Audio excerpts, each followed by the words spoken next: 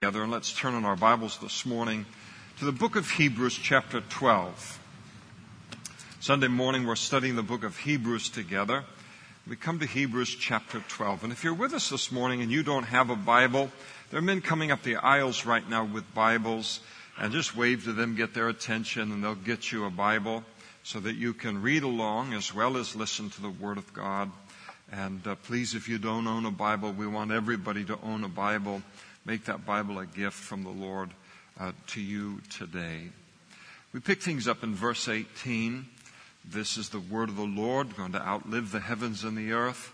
For you have not come to the mountain that may be touched and that burned with fire, and to blackness and darkness and tempest, and the sound of a trumpet and the voice of words, so that those who heard it begged that the words should not be spoken to them anymore. For they could not endure what was commanded, and what was commanded is, if so much as a beast touches the mountain, it shall be stoned or shot with an arrow. And so terrifying was the sight that Moses said, I am exceedingly afraid and trembling. But you have come to Mount Zion, and to the city of the living God, the heavenly Jerusalem, to an innumerable company of angels, to the general assembly and church of the firstborn who are registered in heaven, to God the judge of all, to the spirits of just men made perfect, to Jesus the mediator of the new covenant, and to the blood of sprinkling that speaks better things than that of Abel. See that you don't refuse him, that is God, who speaks. For if they did not escape who refused him who spoke on earth, how much more shall we not escape if we turn from him who speaks from heaven, whose voice then shook the earth, but now he has promised, saying, Yet once more I shake not only the earth but also heaven.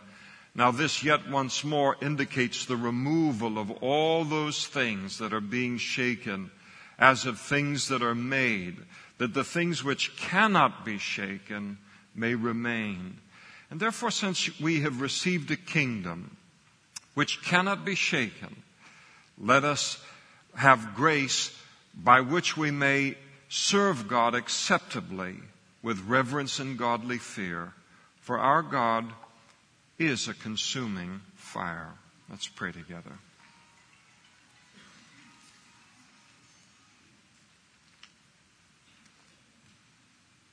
Thank you, Father, for your word. We're humbled with a sense of privilege that we feel every time we open it. It's so different from everything in this world. It's a holy Bible. And we thank you, Lord, that you have provided us with a holy Bible in an unholy world in order that it might wash our minds, cleanse our hearts, give us strength, Lord, and equip us in the way that it uniquely does. And Lord, we pray that all of the reasons that these verses are in the Bible, all of the things that they're intended to accomplish in our lives as your people, that they would accomplish that by your Holy Spirit as we study it now. Lord, we're hungry for the things of you. We recognize more than ever in our lives our need for you and the things that can never be shaken or touched by the circumstances of this life. Take us by the hand now in our individual hearts, Lord, and teach us the beauty and the majesty, the revelation, the warning, the exhortation that is found in these verses. And we ask it of you, Father, in Jesus' name. Amen. Please be seated.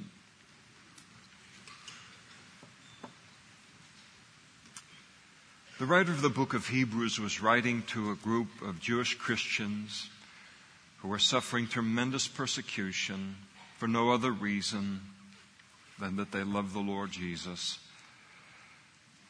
And they were living for him and obeying him, being faithful to his call upon their lives. And the persecution became so great And that's a persecution that occurs against God's people all around the world, and including Modesto and the surrounding areas. The rejection that can occur, the pain that occurs because of that rejection, simply because God has come into our lives and saved us, and then now made us into a completely different people, an altogether better person. And yet, what God is making us into is unacceptable to many people.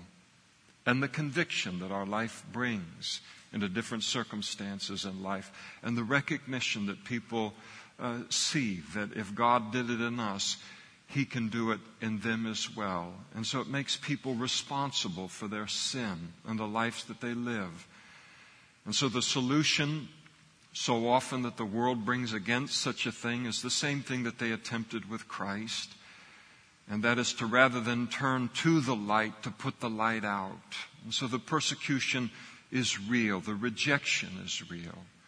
And it became so great in their lives, and the difficulty and the trial so great, that they were actually being tempted to abandon their commitment to Christ in order to find some relief from the trial and hardship they were facing by virtue of being Christians. And here we have in these verses in chapter 12, or the close of chapter 12, we have the final warning to these readers against abandoning their commitment to Jesus for salvation. And the warning consists of two parts. The first part, verses 18 to 24, is just kind of a gentle reasoning on the part of the author with them. And then, just in case anybody couldn't be instructed by a gentle but firm reasoning, he then closes the chapter with a very, very strong warning against abandoning Christ in verses 25 through 29. Now, his general reasoning there in verses 18 through 24. The point that he makes here to the readers is that there isn't anything to be found back under the law of Moses. There isn't anything to be found back in the life that we left before we came to know Christ that compares to the life that we know as a Christian. No matter how great the persecution or the hardship or the difficulty we face for being Christians. And he drives home this point by likening an attempt at a relationship with God under the law of Moses, which was what they were being tempted to go back to. They're Jewish Christians. They wanted to go back under the law of Moses.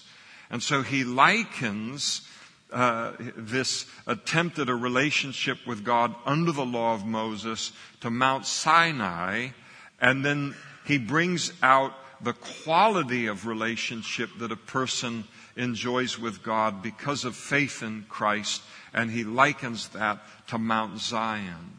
Now, he reminded them of the nature of the ministry of the law, and those who were choosing to leave grace to return to the law, he realized they needed to be reminded of the awesome and fearful circumstances that surrounded the giving of the law of Moses to the children of Israel to begin with. And all that's recorded in Exodus chapters 19 and 20.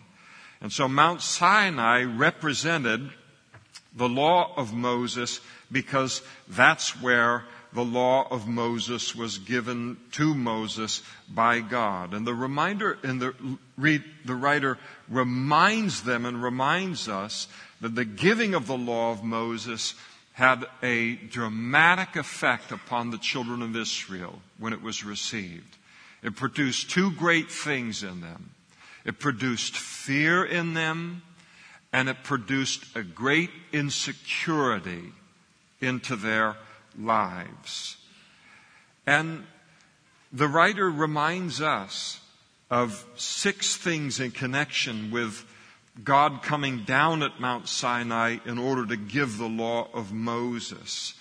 That when God came down on that mount to give the law to Moses, that great event was accompanied by a great fire on the mount, the blackness of cloud as he describes here. There was darkness, there was thunder, there was the sound of a trumpet, there was the voice of God, and the effect that even this very, very limited demonstration of God's holiness and majesty upon the children of Israel was to fill them with fear and a sense of separation. The realization that God was too holy for man to approach on his own terms.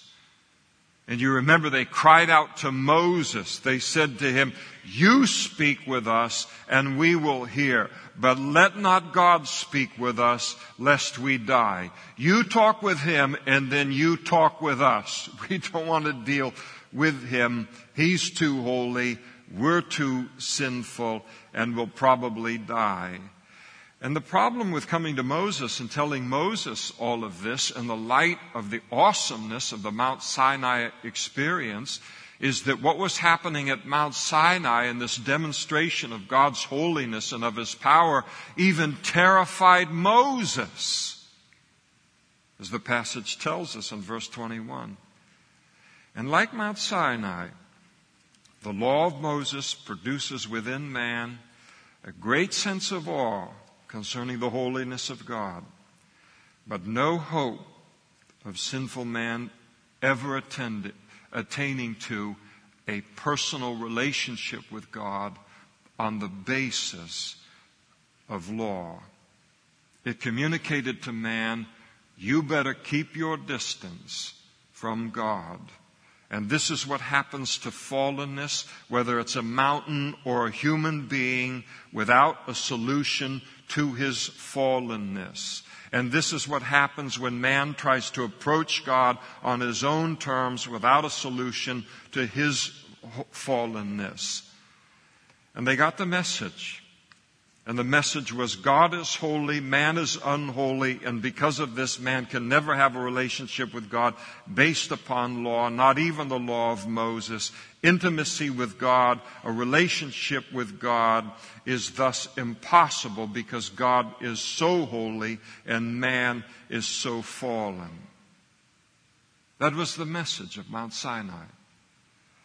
And then the writer asked them why in the world they would ever want to go back to that. A great respect for God, for sure, under the law of Moses, but no hope of a personal relationship with him. A great respect for God, but always living in a comparative fear of him. After all, if that's what his holiness did to Mount Sinai, something fallen, something intangible of his creation, a mountain, something that was fallen not by its own choice but by circumstance, then what would God's holiness do when it came into contact with sinful man who is fallen not only by circumstances but by choice every single day? And I think it's good to be reminded of the fact of what we covered back in chapter 4, because it bears remembering and because not everybody in the room here today was present at that time, and it's vital to understand this. And somebody might ask, well, what in the world? I've always heard good things about the law of Moses. What is supposed to be our understanding of the purpose of the law of Moses? And first of all, we are not to view the law of Moses as some terrible thing or some anti-Jesus thing, or we're never to believe that Jesus was anti-law, as the Jewish religious leaders accused him falsely of being. Jesus said concerning the law, he said, "Do not think that I came to destroy the law or the prophets. I did not come to destroy, but to fulfill." Paul wrote by the Holy Spirit concerning the law, "But we know that the law is good if one uses it lawfully." Now, the second thing about the law that's important to understand is that though the law is good, it's only good for what God intended it to be. So it's important for us to understand, what in the world did God intend the law of Moses to be in this world and in a human life? What is his intent and purpose for the law of Moses? And again, the Jewish religious leaders of Jesus' day, they had made the law of Moses into something God had never intended it to be, and that is a way of working our way to heaven. You keep the law of Moses, and then we can make ourselves holy enough and fit enough and acceptable for heaven. And that's how they viewed the law of Moses, that it was a way to be saved on the basis of good works. But the Apostle Paul wrote of the purpose of the law, writing to the churches in Galatia, chapter 3, verses 19 through 25, he said, "What purpose then does the law serve?" Well, that's the great question we asked this morning. It was added, he said, because of transgressions, to reveal sin, till the seed, that is the Messiah, should come, to whom the promise was made, and it was appointed through angels by the hand of a mediator. Now, a mediator does not mediate for one only, but God is one. Is the law against the promises of God? Certainly not. For if there had been given a law by which a person could be given life, truly righteousness could have been by the law. If there was a law that could have saved mankind, the law of Moses was that law. But he said, but Scripture has confined all under sin, that the promise by faith in Jesus Christ might be given to those who believe. But before faith came, we were kept under guard by the law, kept for the faith which would afterward be revealed. And therefore the law was our tutor, our schoolmaster, to bring us to Christ, that we might be justified by faith. But after faith has come, once we become a Christian, by putting our faith in Christ, we are no longer under a tutor or under the law. One of the purposes of the law is to expose every single one of us as sinners, as being less than perfect and thus unacceptable in and of ourselves for heaven. Now, there's a whole bunch of us that are in this room that were just like me before I became a Christian. I hear the gospel, the assessment of the fact that I'm a sinner didn't offend me at all. I knew I was a sinner all my life. Didn't fight against it.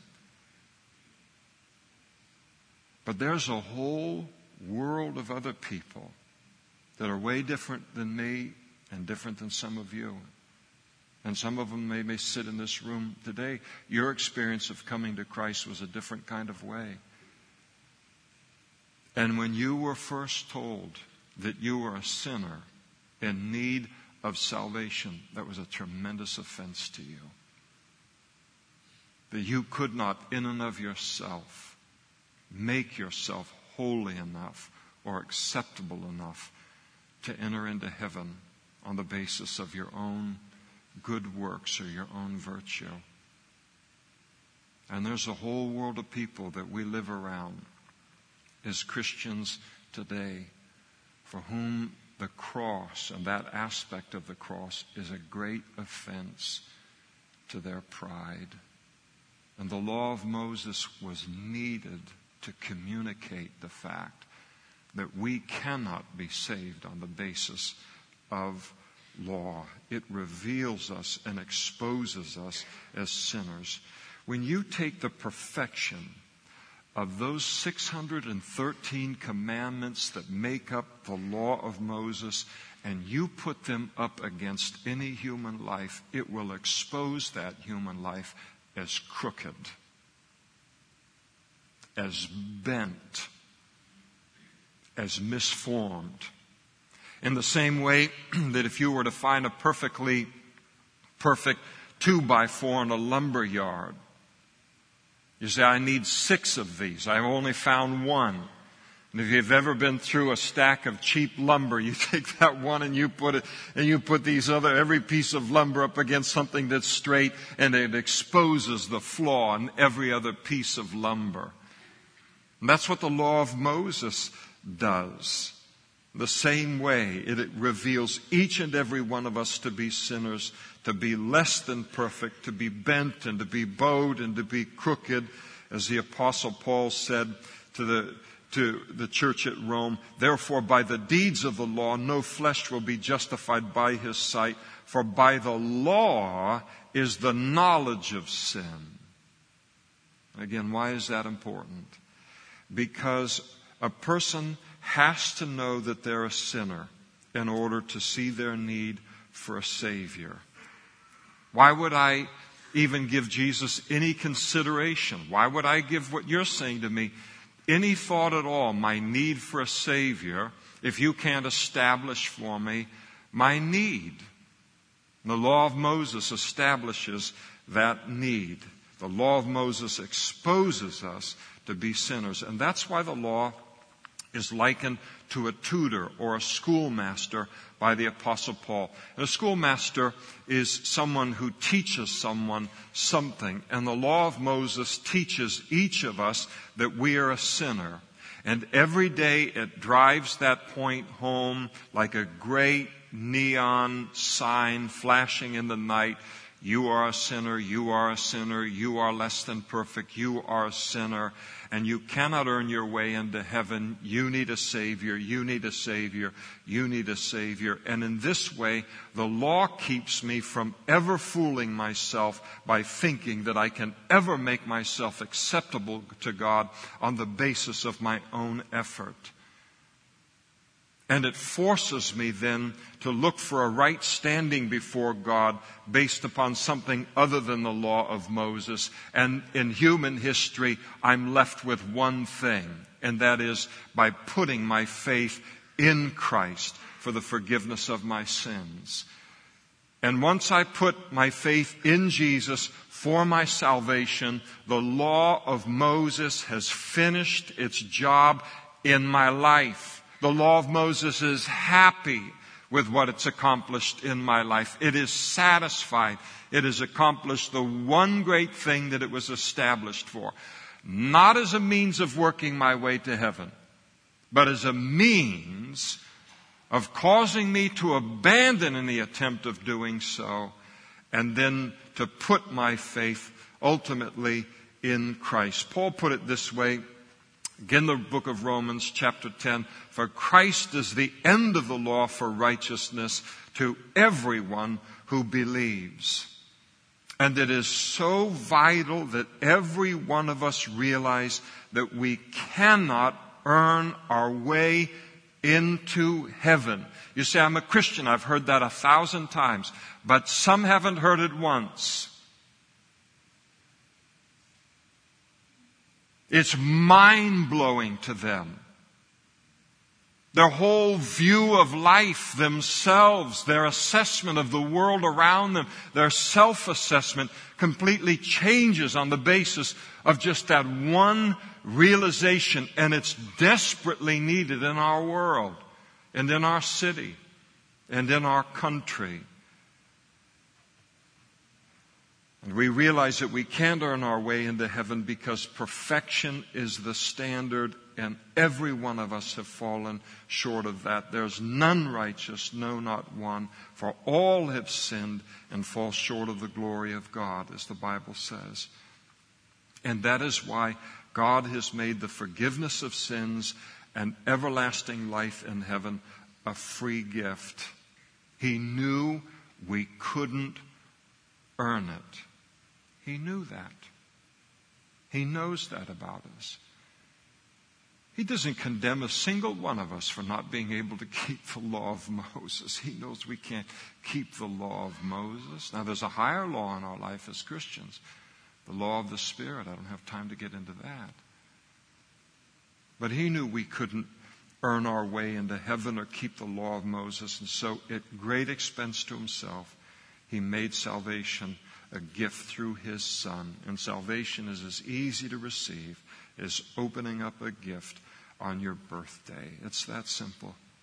And so the law of Moses is still good today for those of you who have not yet been saved. It cries out this morning, You're a sinner. You're a sinner. You cannot earn your way to heaven. You cannot make yourself acceptable for heaven. You're already disqualified. You need to come to Jesus. As Paul again wrote to the Galatians, is the law then against the promises of God? Certainly not. For if there had been a law given which could have given life, then truly righteousness would have been by the law. You know what Paul's saying there? He's saying this, that if the law of Moses can't get you into heaven on the basis of law and good works, then no other law can either. Not your own law that you write in your own heart. You say, this is the law. If I do this, then this will make me acceptable for heaven. I know I'll go to heaven when I die. If the law of Moses can't get you into heaven, your law can't get you into heaven.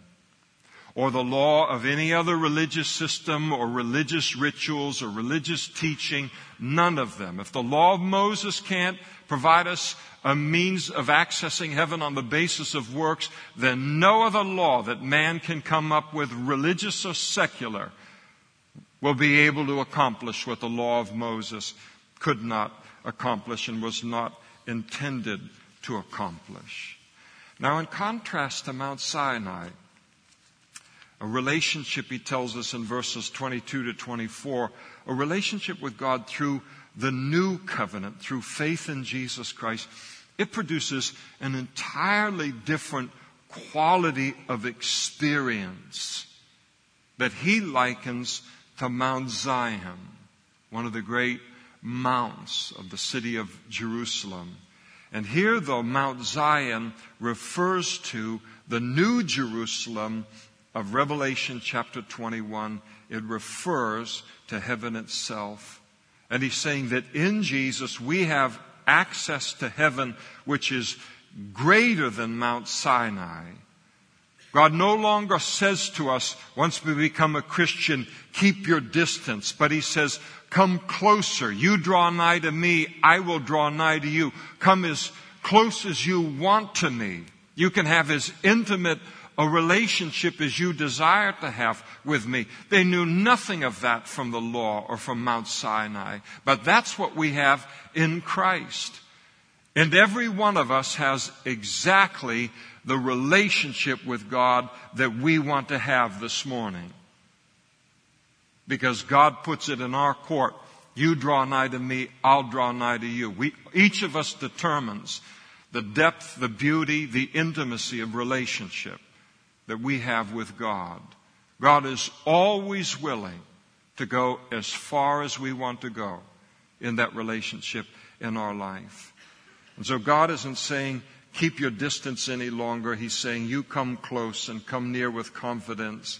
Because of Jesus, we have the confidence of heaven. The problem with good works as a means of getting into heaven is you never know whether you've done enough.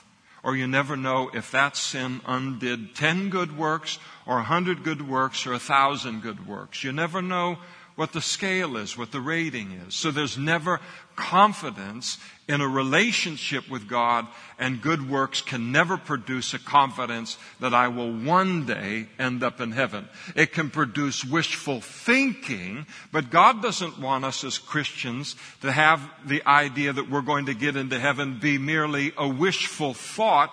He wants us to have a confidence in that. And Christ provides us with that confidence. Do you know how sure it is that you're going to see me as a Christian in heaven one day? Now, that may not be good news for everybody, but I'm going to be there. The Bible speaks of the fact of me as a Christian and you as a Christian that our salvation is so sure, He already sees us seated in the heavenlies. He already sees us there. Now, that's quite a confidence of heaven that we live with every single day. You realize the emotional, the mental freedom, the lack of toil that is on our lives as Christians simply by virtue of the fact that we don't have to worry about that, about the hereafter, to worry about eternity. Do you realize what has been lifted off of us on a daily basis, a weight we don't carry because of Christ? It's fabulous, isn't it? It really is.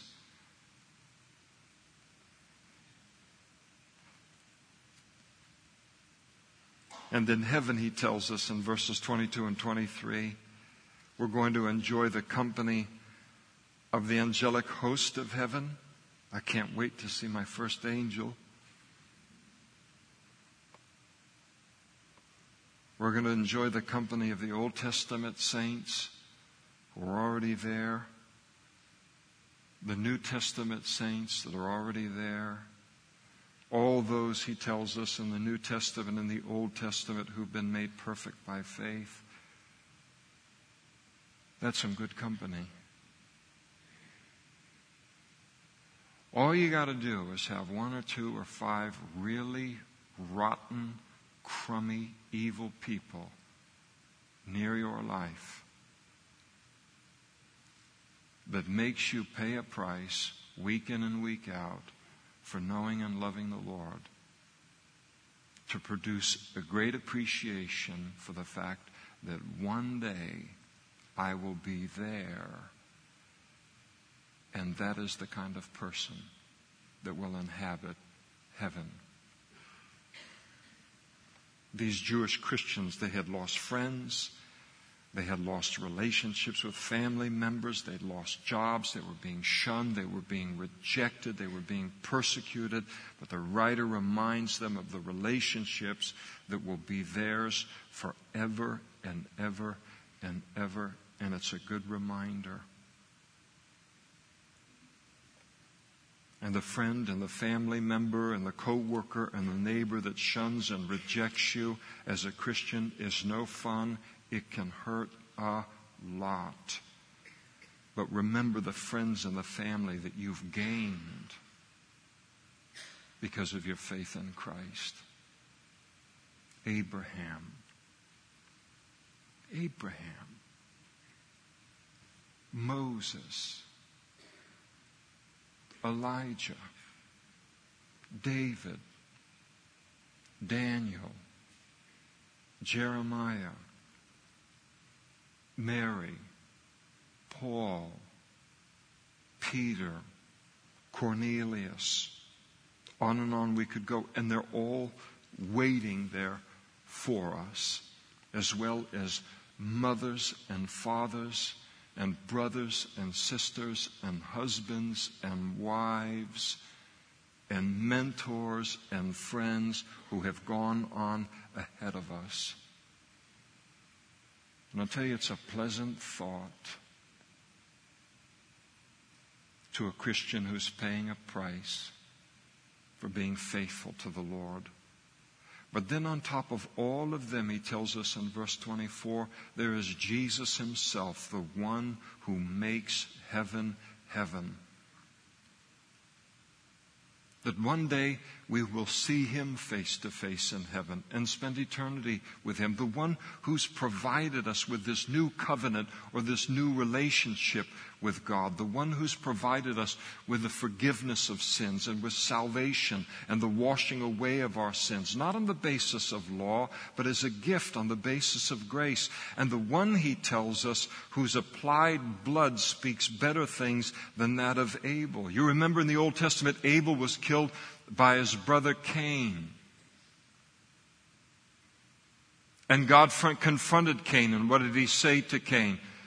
Your brother's innocent blood cries out to me from the ground. And what did the blood of Abel cry out? It cried out for vengeance. But what does the blood of Christ cry out? It cries out for the greater need in each one of our lives. It cries out forgiveness and grace and the washing away of sins. And Abel's blood that was shed was innocent blood, but not perfectly innocent blood. Christ's blood that was shed was perfectly innocent. And his blood cries out for a better thing, not for vengeance. But it makes a cry to all of the world today to come and to be saved by that blood. And the point that the Holy Spirit is making to these Christians is that there isn't anything better than Christ out there, and that despite all of the hardship and the trial that we face in this Christian life, that we're getting to live the greatest life a person can live this side of heaven. And he's telling them, stay in that covenant. Now, they came to know Christ out of a religious background. Do you realize that most of the world, when they become Christians, they will leave a religious background of good works in order to become saved?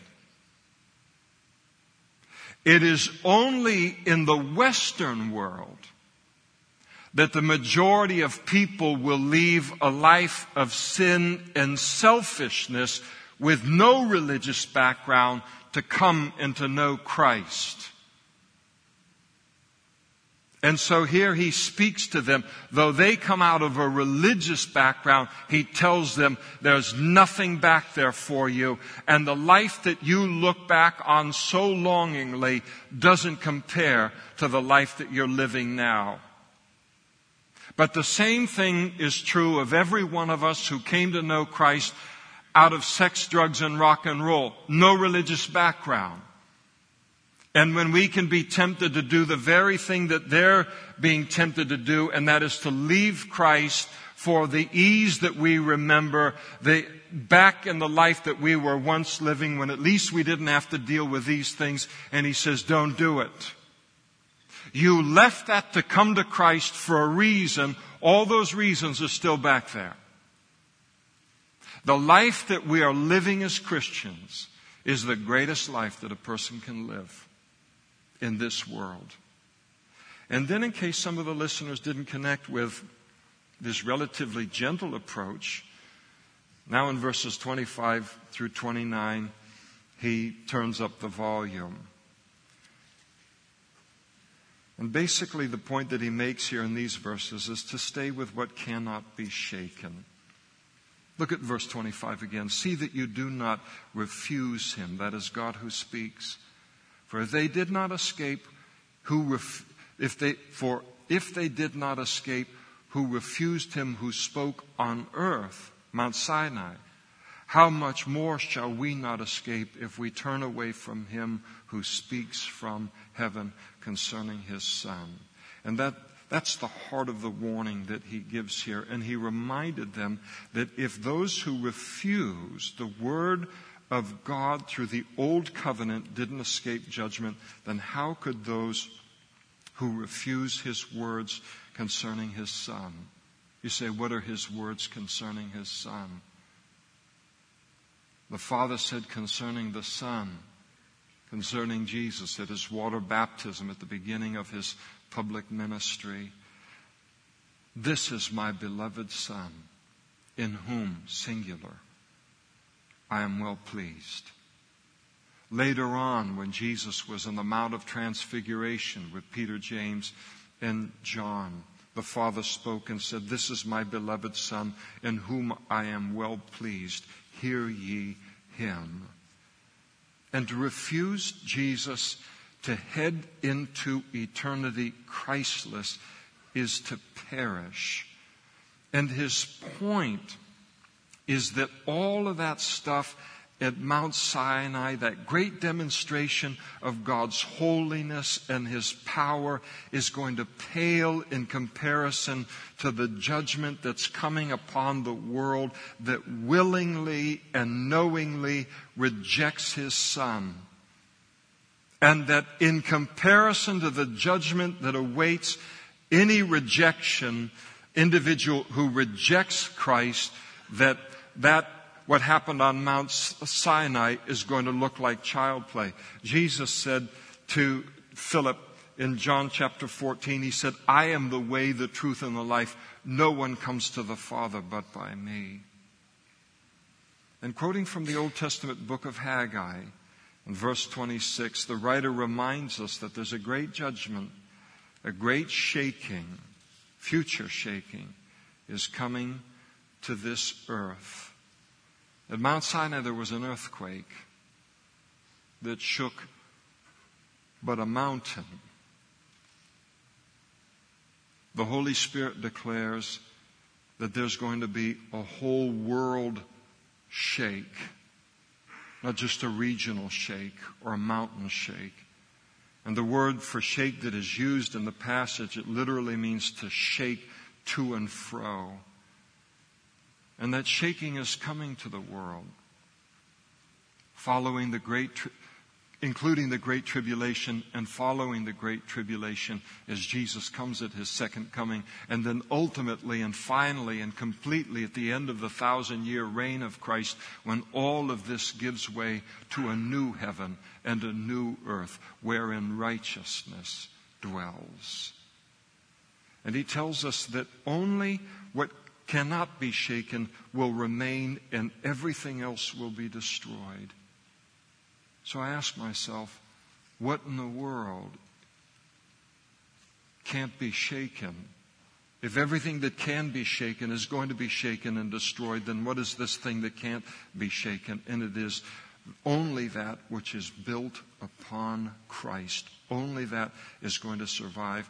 And there's only one secure thing in this whole wide world that we live in, and that is the kingdom of God, which is built on Christ Himself, founded upon Jesus. The end of the Sermon on the Mount, Jesus said this. He said, "Whoever hears these sayings of mine and does them, I will liken him to a wise man who built his house upon the rock. And the rain descended, the floods came, the wind blew and beat on that house." And I'll tell you, these Hebrew Christians were feeling it. "And it did not fall, because it was founded on the rock. But everyone who hears these sayings of mine and does not do them will be like a foolish man who built his house on the sand. And the rain descended, the floods came, the winds blew and beat on that house, and it fell, and great was its fall." In this knowledge of a coming worldwide judgment, this knowledge of a coming personal judgment before a holy God on the basis of how the world, what the world has done with Christ and what you have done with Christ, He tells us in verse 28, should produce thankfulness. And it does in me. I am thankful that because of my faith in Christ, I am a part of a kingdom that cannot be shaken. A kingdom that lies beyond the reach of the nonsense and the insanity and the wickedness and the decision-making of this world. It makes us thankful for a kingdom that cannot be shaken. And then it also produces within us, He tells, faithfulness to continuing to serve the Lord with reverence and godly fear, because our God is a consuming fire. Everything in this world is going to burn one day. It's all going to burn. The things that we fight over, the things that we get ulcers over, the things that people suffer nervous breakdowns over and attempt to attain, it is all going to burn. It is all temporary. It is a part of a kingdom that can be shaken. It has no part in the kingdom of God ultimately. And the heavens and the earth are going to pass away, and only the kingdom of God and what is built upon Jesus is going to survive. Peter put it this way in 2 Peter chapter 3. "Therefore, since all these things will be dissolved, except for your house, or the car you want, or the vacation you want, or the whatever." No. Therefore, since all these things will be dissolved, what manner of persons ought you to be in holy conduct and godliness? And then he tells us, looking for and hastening the coming of the day of God, because of which the heavens will be dissolved, being on fire, and the elements will melt with fervent heat. And nevertheless, we, according to his promise, look for a new heavens and a new earth in which righteousness dwells. And to abandon Christ and to go back into the world is to go back into something God is going to destroy. It is fallen. It is unholy. It is reserved for judgment. And sometimes we just need to be reminded of that when goofy temptations come into our minds.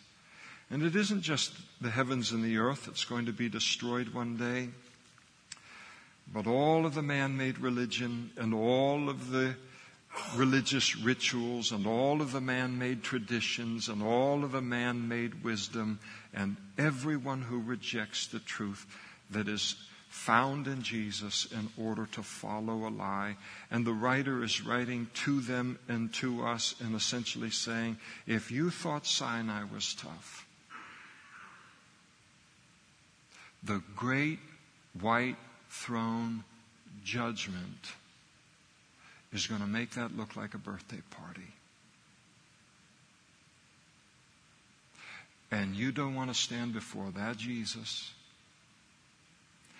and to look into his eyes and then try to come up with a reason for why you rejected him when there is no reason for rejecting him. And so the writer tells them and tells us, stay faithful to that unshakable kingdom, the one that is built upon Christ alone. And so the first part of the passage, a gentle nudge.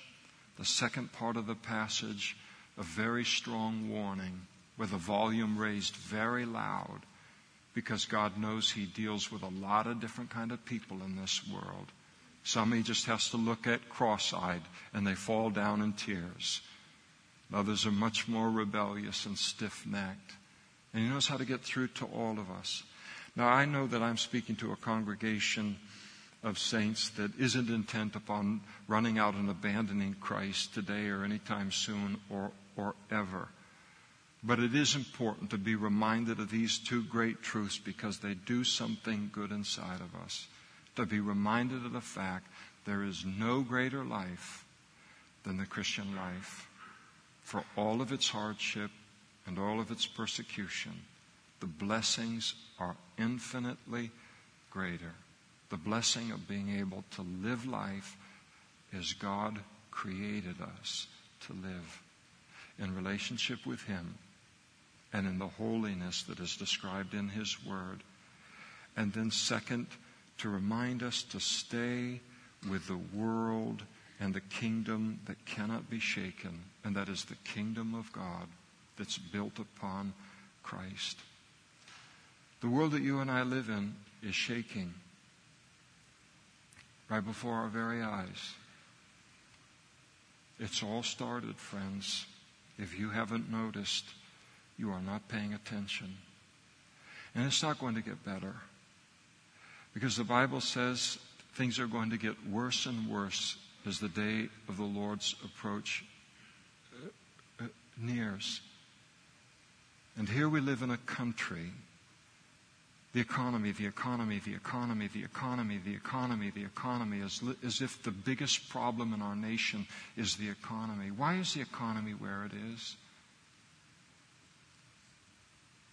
Is it because people followed God's law?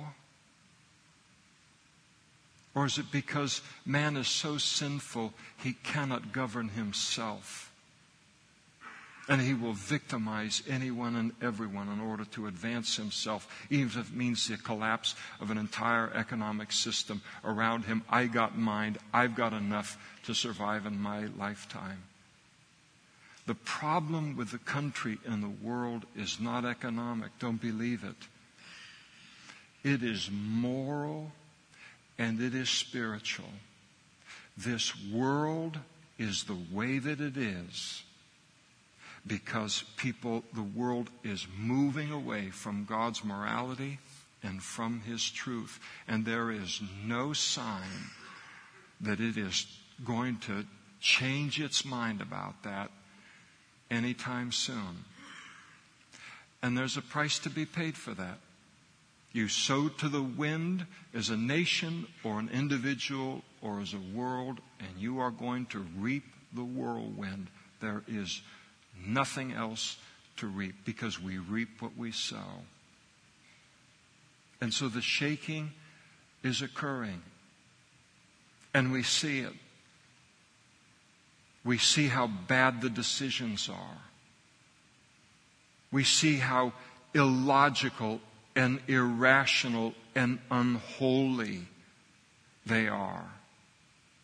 And we see that one bad, evil decision, by God's definition, is followed by another and another and another until our hearts can be gripped as Christians by fear related to the world that we live in.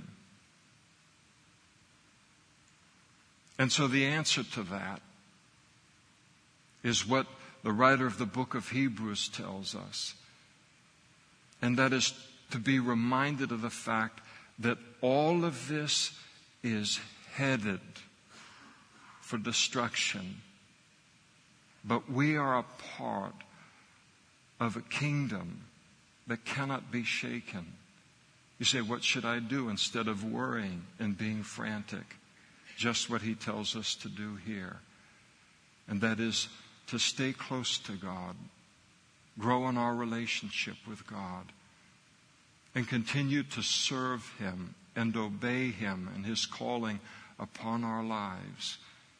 And to then have the confidence that comes out of that with knowing that God will be faithful to every promise He's given us in His Word. I'll tell you something. I'm 2 minutes over. You might have noticed that's not what I'm going to tell you. But I tell you that to know that I'm sensitive to time.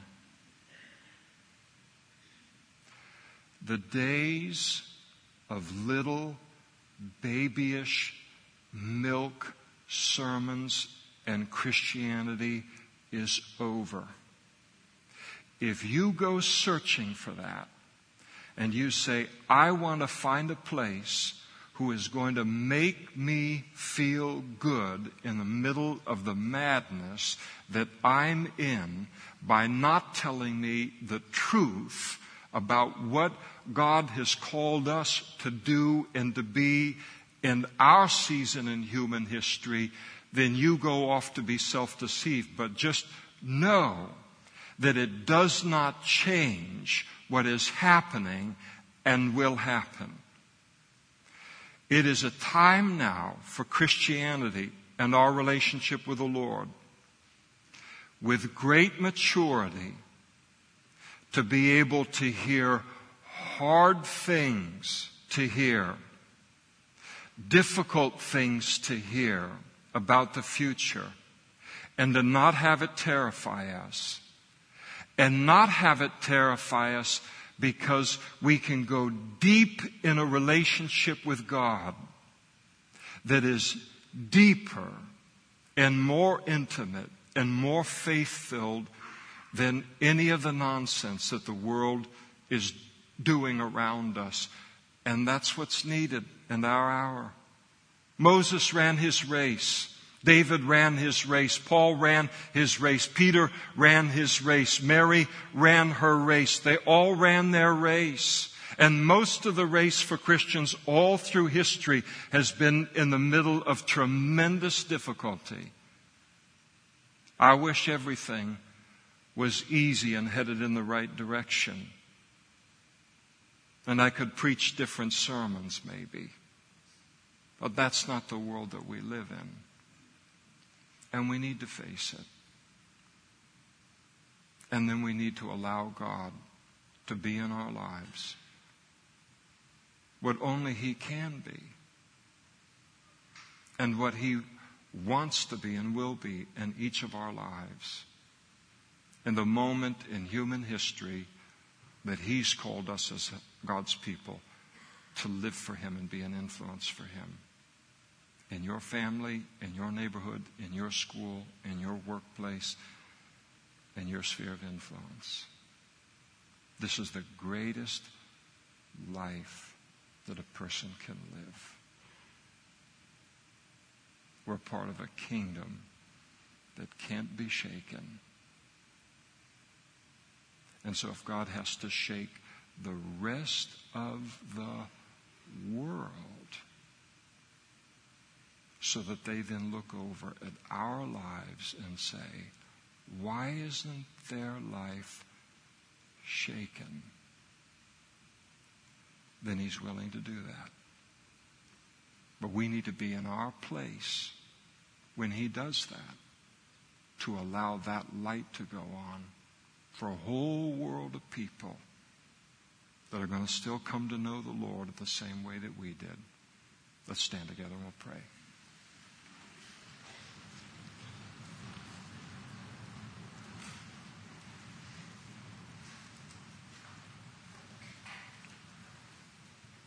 Thank you, Lord.